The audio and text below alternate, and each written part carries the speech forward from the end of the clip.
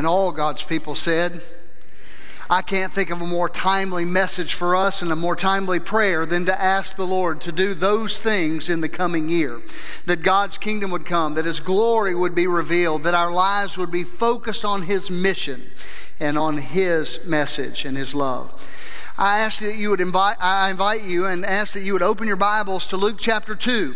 We're going to continue in this chapter that is so gloriously rich as we look at the story of the coming of Jesus. And then we see some unique things in the second part, or really toward the end of this chapter, as we look together at quite a unique story in the Bible.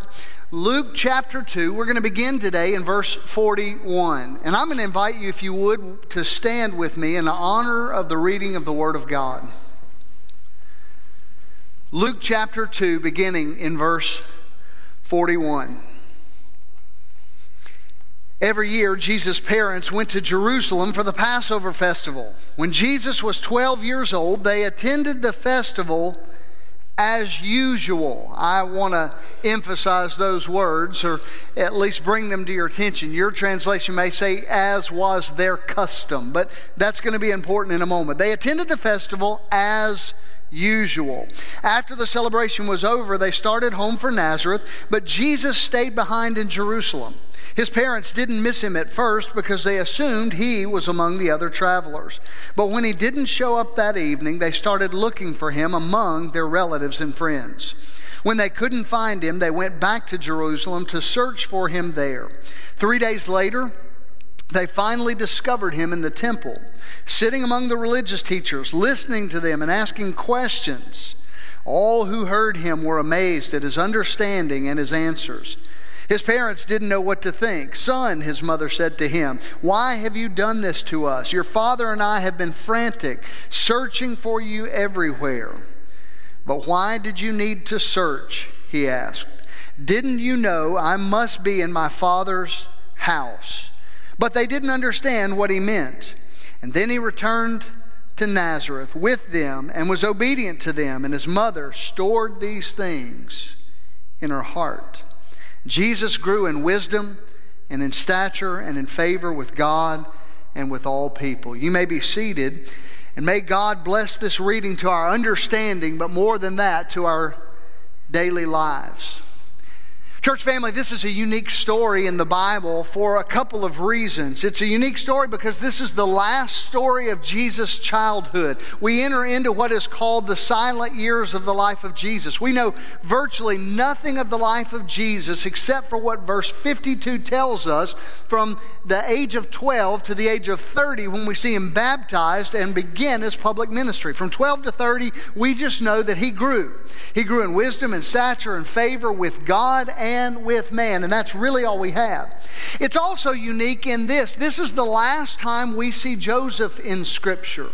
Scholars believe that Joseph perhaps died somewhere in those years before Jesus' public inauguration of his ministry. We know that he was a vital part of the training and instruction in the life of Jesus all the way through, obviously as an earthly father. But we're going to see some unique things as we look at this last story of his childhood. And I want to draw out some insights from this text that really fit with where we are and where we're going. God makes no mistakes, and as we planned out the sermon series, these things just come together in an incredible way. I really want to speak to those parents that are at home. I know that many were not here because we did not have our Faith Factory, but I want to encourage you to grab a pen or maybe a piece of paper and jot down some thoughts about what we see here in this text. And I want everybody that's here to really focus in, because there's some remarkable lessons. Look back with me, if you will, at the text in verses 41 and 42. Very simple. It starts the narrative and says, every year, Jesus' parents went to Jerusalem for the Passover festival. And when Jesus was 12 years old, they attended the festival, as I said before, as usual, or as was their custom. In fact, I want to put those 4 words on the screen, and I want you to maybe jot those down somewhere. As was their custom. Say those 4 words with me. As was their custom. What does this mean? What is this tradition or this custom? Well, you probably know from all of our Old Testament studies that Passover is a big deal. This is a huge celebration of God's deliverance of the people from the hand of Pharaoh and from slavery in Egypt. God gave them very clear instruction and said, if you'll follow me obediently, my judgment will pass over you and rest on the lamb that you kill. The blood will be placed on the door. Those homes will be protected. And it was a beautiful foreshadowing of Jesus Christ. But God instituted an annual festival out of that. He said, every single year, I want you to remember. I want you to remember what I've done. God was serious about this annual festival in which the focus would be remembering.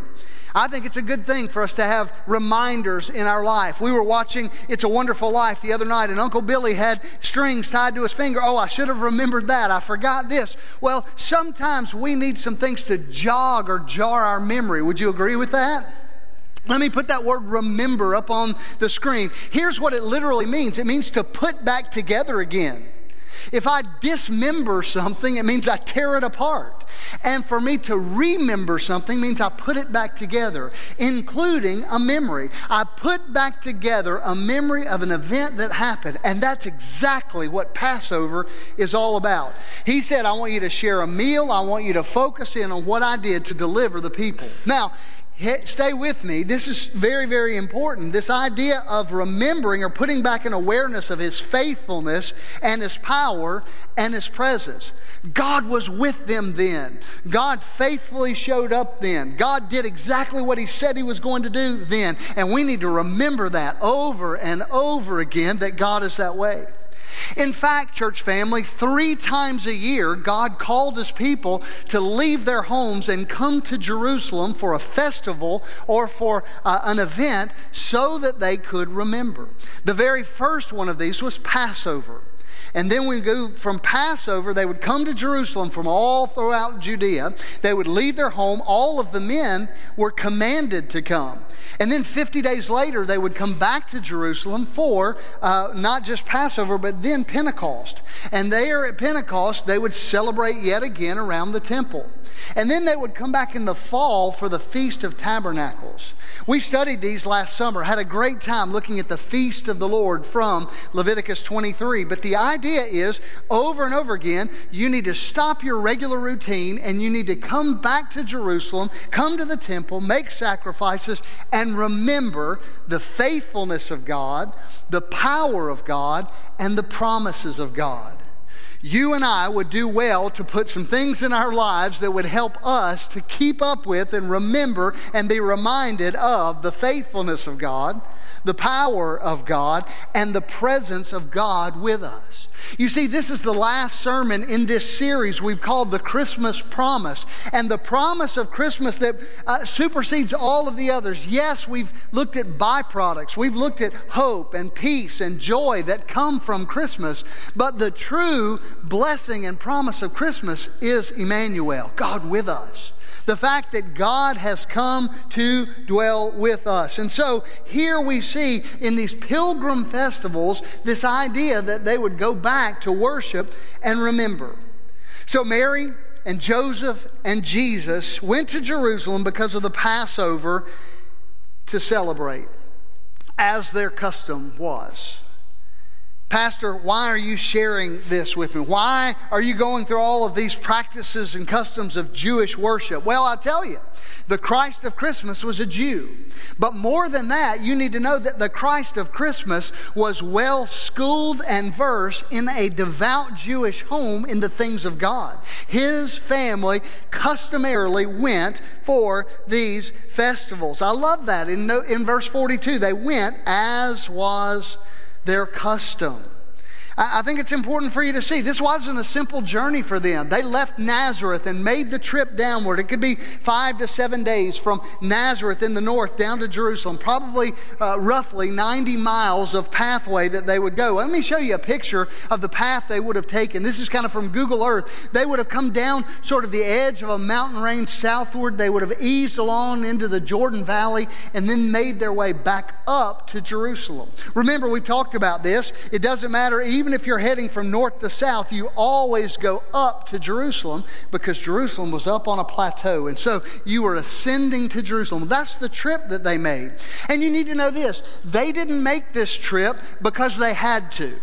They didn't make this trip because the Bible told them that they were demanded or commanded to. In fact, I know that because Mary is not commanded to go. She didn't have to. She went because of her desire to go. She went because of her longing to go. They wanted to be there, and the men were required. So I imagine that she went because of her devotion to God and her own pious nature. 3 times a year, they made this 90-mile, 6 or 7 day journey all the way down to Jerusalem. Write this down. I want to put something on the screen, and you need to get this. This is significant for where we're going next year. There is something fundamentally shaping in the marking of time according to what God has done and to His faithfulness. Let me say that again. There is something fundamentally shaping about marking time according to what God has done and His faithfulness. What I'm telling you is this, Christian: keep up with God's activity in your life. I believe that most people have anemic prayer life because they don't have an accurate, consistent record of answered prayers. You need to write down when God answered specific prayers, and then you can go back to it and say, look at that, God did this. Look at this, God did this. Because we forget. Over and over again, God called the people to remember because they would forget. But there's something shaping in our lives. It shapes our thinking. It shapes our families. It shapes our minds. When we take religious practice seriously, it shapes our hearts and our thinking. It is essential not just to the practice of Judaism back in those days, but it's essential to the Christian life today. And moms and dads, I want to speak to you. We're going to see how their influence and impact in the life of Jesus shaped the environment in which He grew. Very, very important. What am I getting at through all of this? Pastor, I think a lot of things have been sadly lost today. I've heard people say, Christianity's not a religion, it's a relationship. And I wholeheartedly and fundamentally agree with that. It is. God wants us to open space to Him in our lives and our intellect and be able to dialogue and interact with Him and to love Him and to experience Him. And all of that is true up to a point. But you need to know this. God is not just your buddy, and He's not just your pal. He is God. And the religious side of it helps us to come to the place where how we relate to Him is as important as the fact that we relate to Him. You need to know this. We must rightly relate to God if we are to know Him at all. God is God, and we are not. Would you agree with that? He doesn't change because of the relationship. Jimmy, if you and I have a relationship and we hang out and we go drink coffee and we talk about drums and we talk about our common interests, I may change your mind about some things. You may change my mind. I will not change the mind of God. And we think somehow this open theistic idea that God just wants me to be His friend, we lose sight of the fact that there is something unique about pious religion. And it's not in a stodgy sense, but there's an order and a practice because God is God. And I come to Him and I learn from Him. That's why we come to church. We don't come to church out of habit. We don't come just to get a feel-good message. We don't come just to get our spiritual batteries recharged or our tank refilled. No, I hope that you come here to seek the presence of God. Marking time according to what God has done is fundamentally shaping in your life. And I want to encourage you to pursue God with religious practice. I want you to consider following after Him. See, God commanded His people, listen to this, to mark everyday, ordinary, routine life by what He has done and by His faithfulness. And those kind of practices ultimately get us to a place where they help us keep our head on straight. In the middle of a world, by the way, that will do everything in its power to get you to forget what God has done.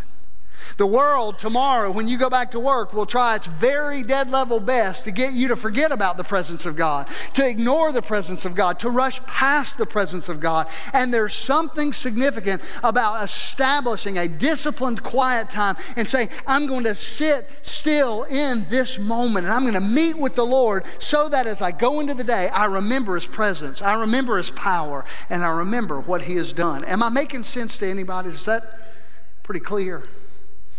Those kind of practices keep us going because the world will press God out of your life.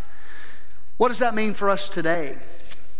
I want to give you a very pointed statement, and some of you are not going to like this. Some of you that are at home, I hope that you hear this. It's not about being physically in this room during this pandemic, but it's about making worship a priority. I learned this a long time ago, and I still believe it's true. Let me say it. Your kids will judge the sincerity and the priority of your faith by the regularity and the consistency of your church attendance. Let that wash over you for a second. I know some of you are grandparents, same thing happens. Your grandkids will judge the sincerity and the priority of your faith by the consistency and the regularity of your church. Well, you know, it's the holiday. We're going to skip here or there. Well, we're going on vacation, so I think we probably just won't go this weekend. I'm not telling you need to become legalistic about church attendance, but what I'm saying is the outward appearance of the regularity of saying God is priority makes a difference to your kids. They see that. They know that. I've said this oftentimes before, that as a child, there were times that we would go to church if we were traveling on vacation on various spots because that was God's time and we set that time aside. Now I realize that all time is God's time, but there's something about gathering with the people of God. And we've got parents in our church that have not made Sunday school a priority, and I promise you, you will reap trouble when you do that. Get your kids under the Word of God if you want the Word of God to get in them and through them. Amen? Now you're saying, Pastor, we're here. I get that. But when we were online, even at times when we were recording sermons, it was so easy for me to sit with my family and say, well, I'm going to go to the kitchen and grab a cup of coffee or a donut, or I'm going to... And I was like, no. We need to focus ourselves in worship. So if you're at home today, focus and let God be the priority so that your kids see that this is God's time. Amen? And for all of us, we need to see this. Those two words gripped my heart. They went to Jerusalem to celebrate the festival as usual. It ought to be the exception, not the rule, that you miss church. It ought to be the exception, not the rule, that you miss Sunday school. It ought to be the exception that you don't say, we get to meet with God's people today. I don't got to go to church, I get to. I don't got to read my Bible, I get to. And I promise you, if you don't instill that in your kids, they'll say, well, I got to go to church, and sooner or later, I don't think I'm going to go to church.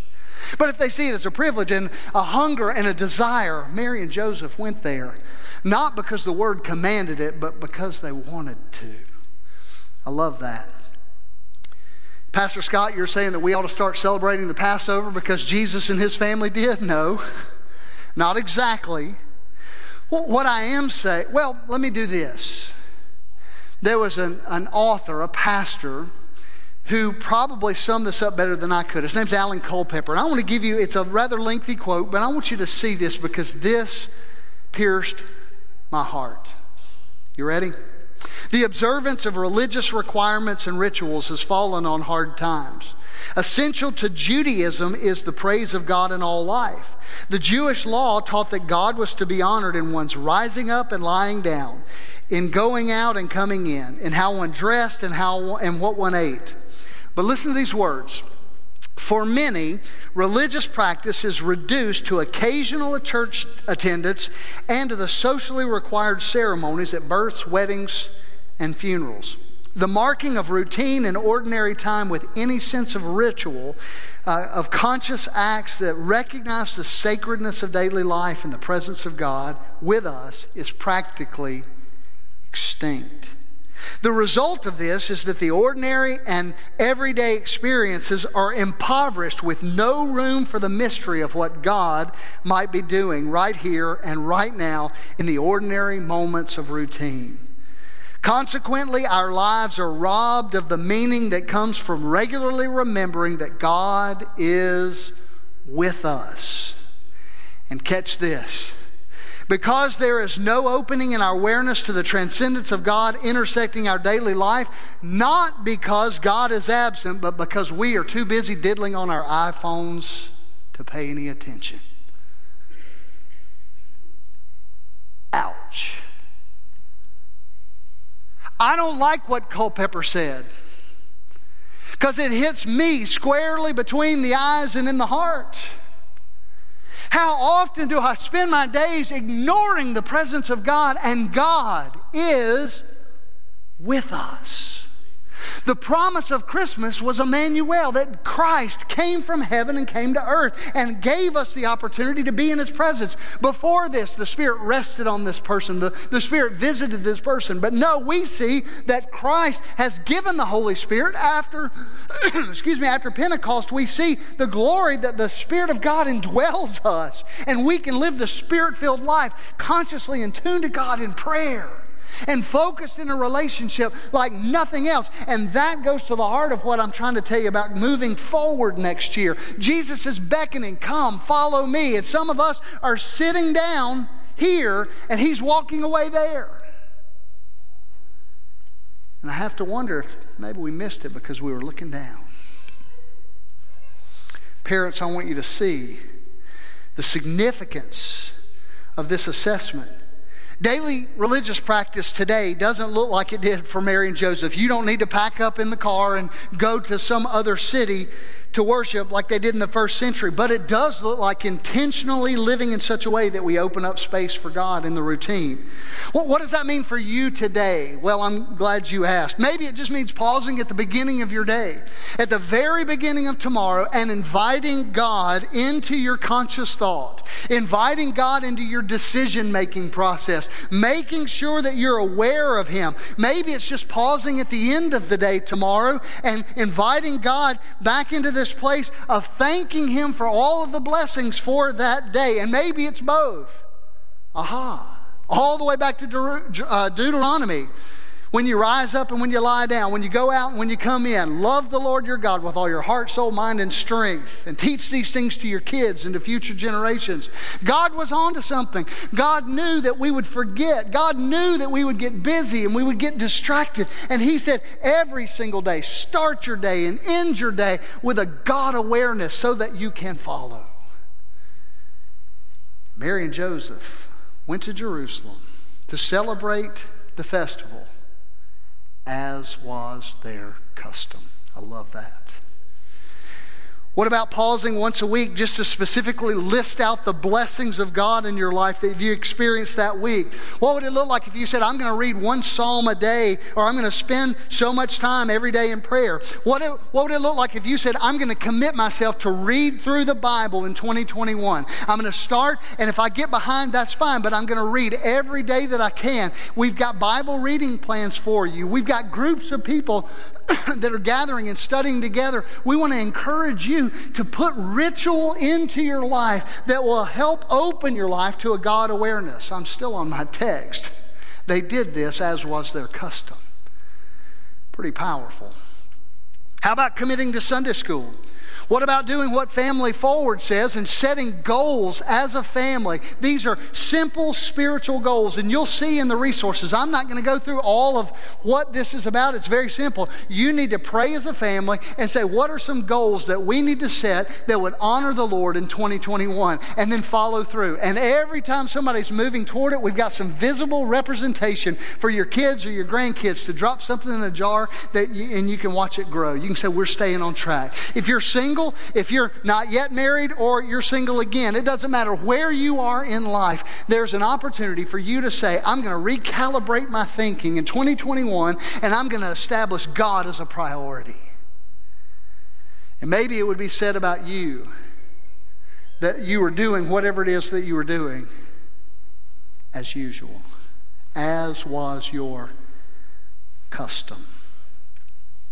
We need to celebrate the presence of God in the ordinary. We need to learn to greet the morning with gratitude and to celebrate the goodness of food and family and friendship at meals and to recognize the mystery and beauty and to mark rites of passage and to love in a unique way. Pastor, are you saying I have to do all of these things to be a Christian? No, what I'm saying is if you're a Christian, you ought to order your life in such a way. It's like raising the sails of your boat and then praying that the Spirit of God would take you forward.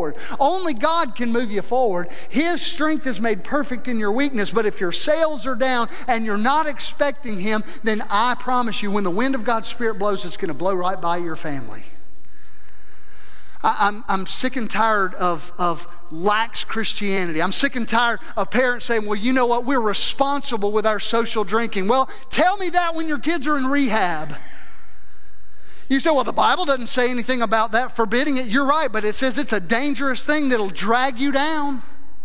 And I'm not trying to harp on one thing. What I'm saying is you better get crystal clear in your life in this time of pandemic when we're just kind of wavering and almost act like we've got a pass. Well, I don't necessarily have to go to church. I can stay in my pajamas. You're right, you can. But just because you can doesn't mean you should. Hello? And I'm preaching with passion because I see the custom of Mary and Joseph and showing the desire of Jesus' life to grow into that kind of a person because of a family. He was in that environment. And we can't or overestimate the power of a godly family. I would just simply say it this way. When we mark everyday routine time against the backdrop of what God has done and the fact that God is with us, we begin to live with a greater God awareness. We'll live life more fully Christian than ever before when we do that. God is with us. Acknowledge it. God is with us. That's what we see when we're reading about this practice of the Holy Family. They attended as was their custom. Now, the final story of Jesus points us to a family devoted consistently.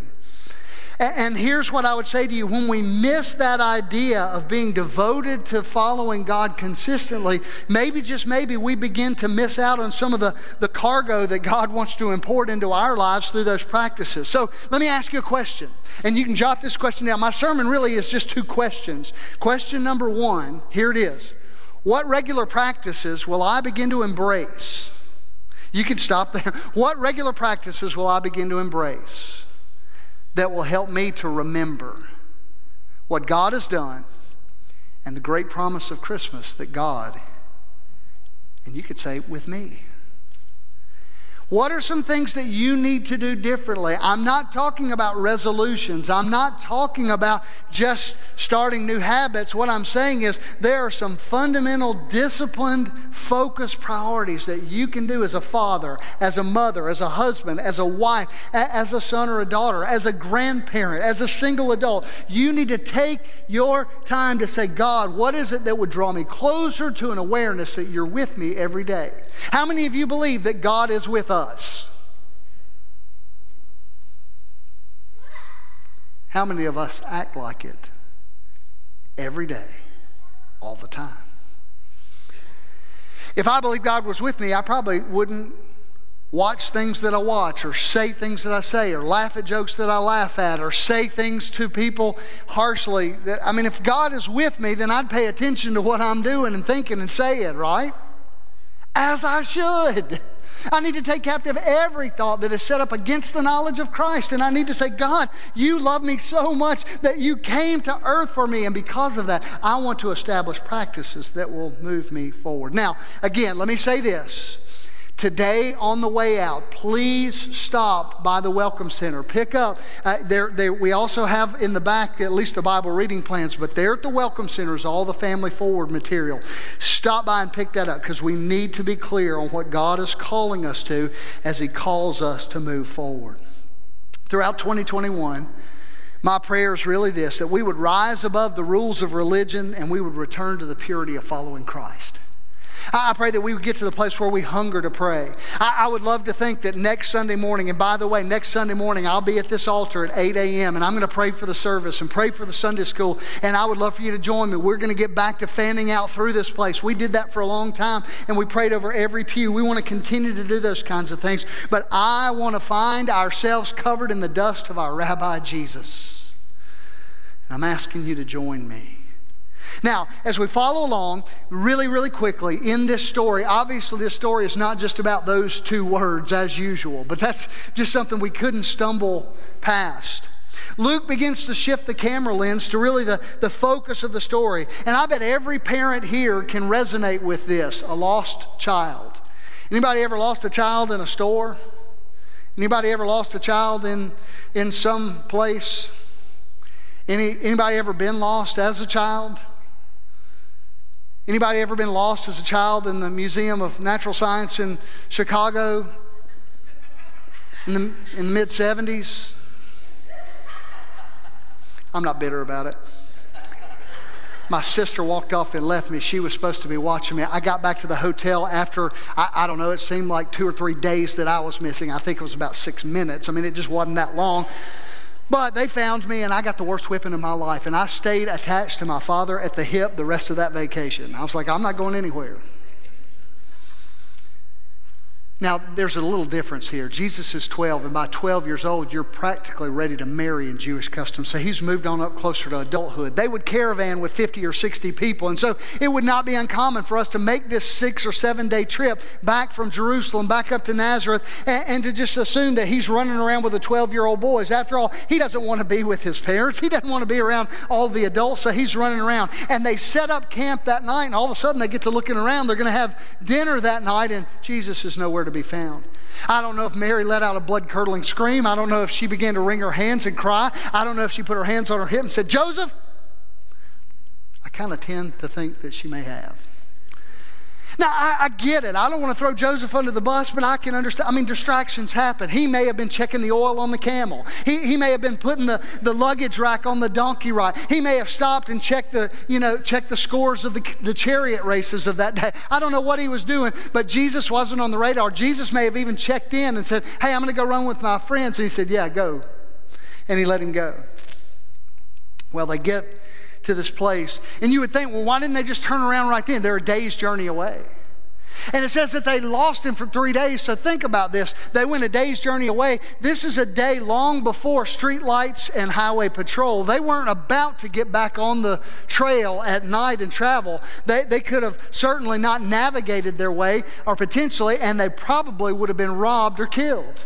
And so they had to wait till first light. I imagine they got no sleep that night. They waited and they paced. And at the break of sunshine coming across the plains, they took off. And they headed back for Jerusalem. So 1 day there, 1 day back, and now maybe a day of searching. But they come to the temple and they find him. Verse 46. 3 days later, they finally discovered him in the temple, sitting among the religious teachers, listening to them and asking questions. All who heard him were amazed at his understanding and his answers. His parents didn't know what to think. Son, his mother said to him, why have you done this to us? I don't even know Jesus' middle name, but I bet he got the full name treatment. There were times that I got lost or I did something, and I don't mean pedestrian offenses, I mean sure enough something, and I was Lawrence Scott. I mean just immediately. And if I was ever Lawrence Scott Hanberry, I knew I was, furious coming. Judgment draweth nigh. I can't tell you how many times in my life I was Lawrence Scott. It happens. Jesus, what are you doing? Why have you done this to us? And he said, but why did you need to search? Didn't you know that I must be in my Father's house? Now, Joseph didn't step in here and go, boy, you know. No, Joseph and Mary knew. Joseph and Mary knew the truth. That on his mother's side, he was 12 years old, but on his father's side, he was the Ancient of Days. He may have looked like his mama in some ways. He may have had her beautiful olive complexion from that area of Nazareth, but you better understand that he looked like his heavenly Father. And here he taught with authority, even as a 12-year-old, because he was fully God and fully man. And when he said, I must be in my Father's house, nobody spoke that way about the temple. Nobody spoke that way. He was claiming to be God. He was saying, I have come for this purpose. You didn't need to worry about me. I didn't slip away from you. I'm right where God wants me to be because my Father has business for me to do. And the next time we see Jesus, it's a beautiful picture because it's in the presence of his Father at his baptism when the Father speaks and said, this is my beloved Son in whom I am well pleased, and the Spirit of God descends on him. One of the only places uniquely that we see the Trinity all in one passage of Scripture. Imagine the terror and the panic that Mary felt, though. For her to say, Son, why did you do this to us? I just have to believe in my sanctified imagination that that took her back to terror and panic and uncertainty from 12 years before when an angel showed up on her doorstep and said to this precious little virgin teenager, you're about to have a baby. And her heart must have skipped a beat, and then it must have beat fast as she thought about all the uncertainty of her future. Gabriel comes and gives her the news of a baby, and she says, I know I've never been with a man. How can this be? The uncertainty of her future, that she would sit down with her parents and say, I'm going to be an unwed mother. It's going to be an out of wedlock situation. What about the horrific prospect of sitting down with her betrothed, her beloved, and saying to Joseph, I'm pregnant? Telling him that she was pregnant, fully aware that in that culture this was not just an embarrassment but a crime punishable by death. You want to talk about uncertainty and panic, not just losing Jesus and finding him 3 days later, not just hearing that kind of talk come. What about the uncertainty at 2 when the Magi showed up? Perhaps a delegation of 100 or more that showed up from the east, and they bowed down to worship this child of hers and told her that Herod, in his bloodthirsty monarch way, had decreed that all the babies would be killed. And they scooped up their family and they fled to Egypt. They fled to North Africa. Can you imagine the fear and uncertainty? Moms, if you're here today, can you imagine the fear if somebody was gunning for one of your children? Mama Bear's popping out, right? They fled because this was a king. And they were just a poor little family from a nowhere town called Nazareth. This wasn't the first time she'd felt uncertainty or panic. And it wouldn't be the last. You need to know that 21 years after this event at 12, this little boy that was gone for 3 days became a man who was gone for 3 days. Except the pain of this one was so much deeper because she knew exactly where he was. She had stood at the foot of the cross as he was killed. And he was taken down and he was placed in a borrowed tomb and for 3 days tucked away. Can you imagine as she faces the most painful experience perhaps of human life, the loss of a child? It's a pain that some of you in this room and that are watching us have experienced. There were other times that these things happened. At 8 days, just a little prior to our text, a little bit before that, they brought him to the temple. And Simeon pronounced a blessing over him. He said these words, "This child is destined to cause many in Israel to fall, many others to rise. He's been sent as a sign from God, but many will oppose him. And as a result, the deepest thoughts of many hearts will be revealed." And he looks at Mary and he says, "And a sword will pierce your very soul." It was a foreshadowing, a prophecy that her heart would be broken by a cruel Roman cross.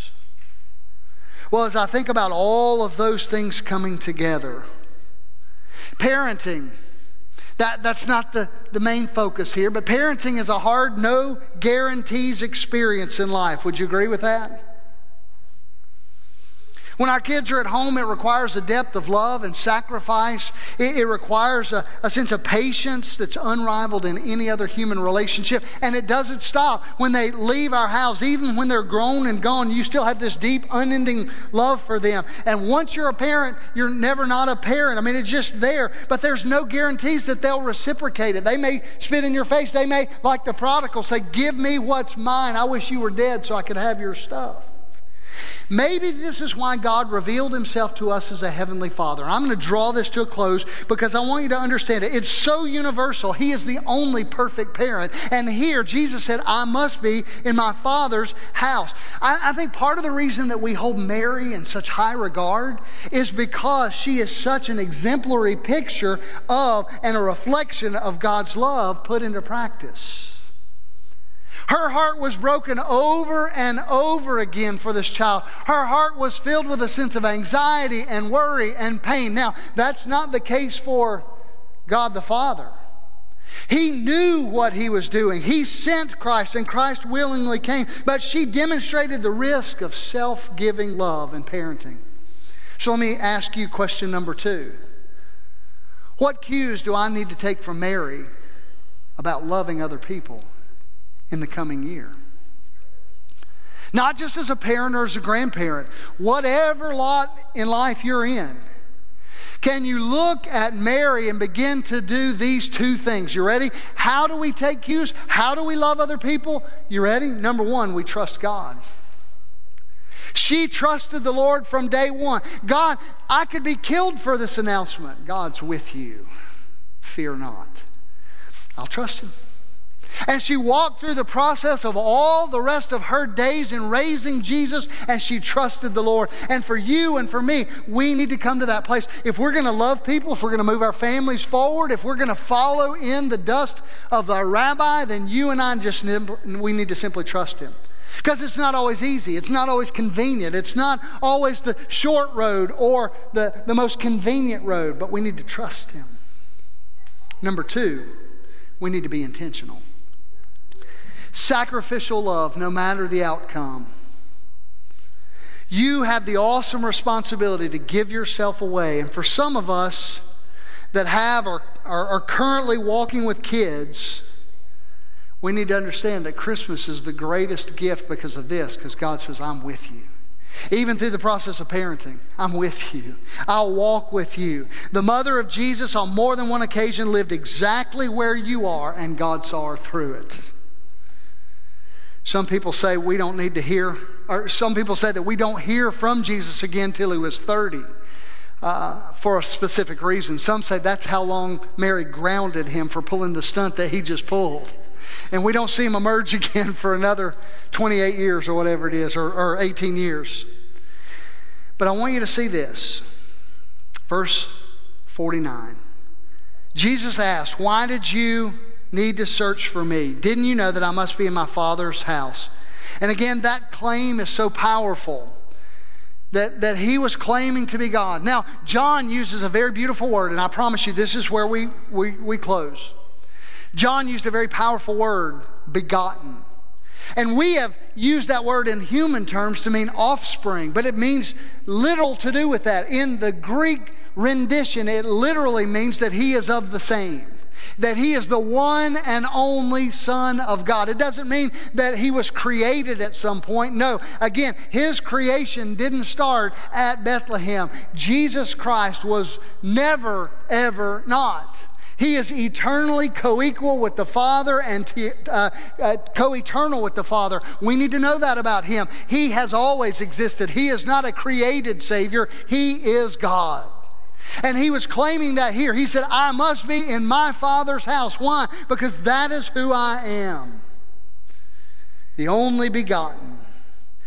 God is not confined in the incarnation of Jesus, but God is defined by the incarnation of Jesus. You want to know what God is like? Look at Jesus. I bring this all to a final close just to simply say this. And our invitation is going to be unique. We're just going to let you scatter out. We're not calling people to the altar. We're not even going to sing this morning. We're just going to wrap this up. Are you prepared, willing, at least open to saying, yes, Lord, today I want to follow you. Maybe you've been a Christian for a long time. Maybe you prayed a prayer a long time ago. But following Jesus is radically different than just calling yourself a Christian. Following Jesus means you're going to reorient the way that you think and the way that you spend money and the way that you speak to people and the places you go and the things you do. It may be that you forego a vacation next year and say, I'm going on a mission trip. It may be that you forego a vacation and give money so somebody else can go on a mission trip. It may be that you say, I'm going to get up a little earlier and read through Scripture every day, or I'm going to come and meet the pastor and others at 8 a.m. and pray, or I'm going to join a small group or Sunday school, or I'm going to teach one or lead one, or I'm going to open myself up to be trained, I'm going to be invested in, or I'm going to sing in the choir. I'm going to follow Jesus. That's my appeal to a flock of people with unique talents and gifts and backgrounds, that God would take Hardy Street Baptist Church and our humble offering to say, we will give ourselves to you. We will begin to take on practices that would remind us of the power and the presence of God. And we would take cues of sacrificial loving from a mother who trusted God and was intentional in everything that she did. Amen?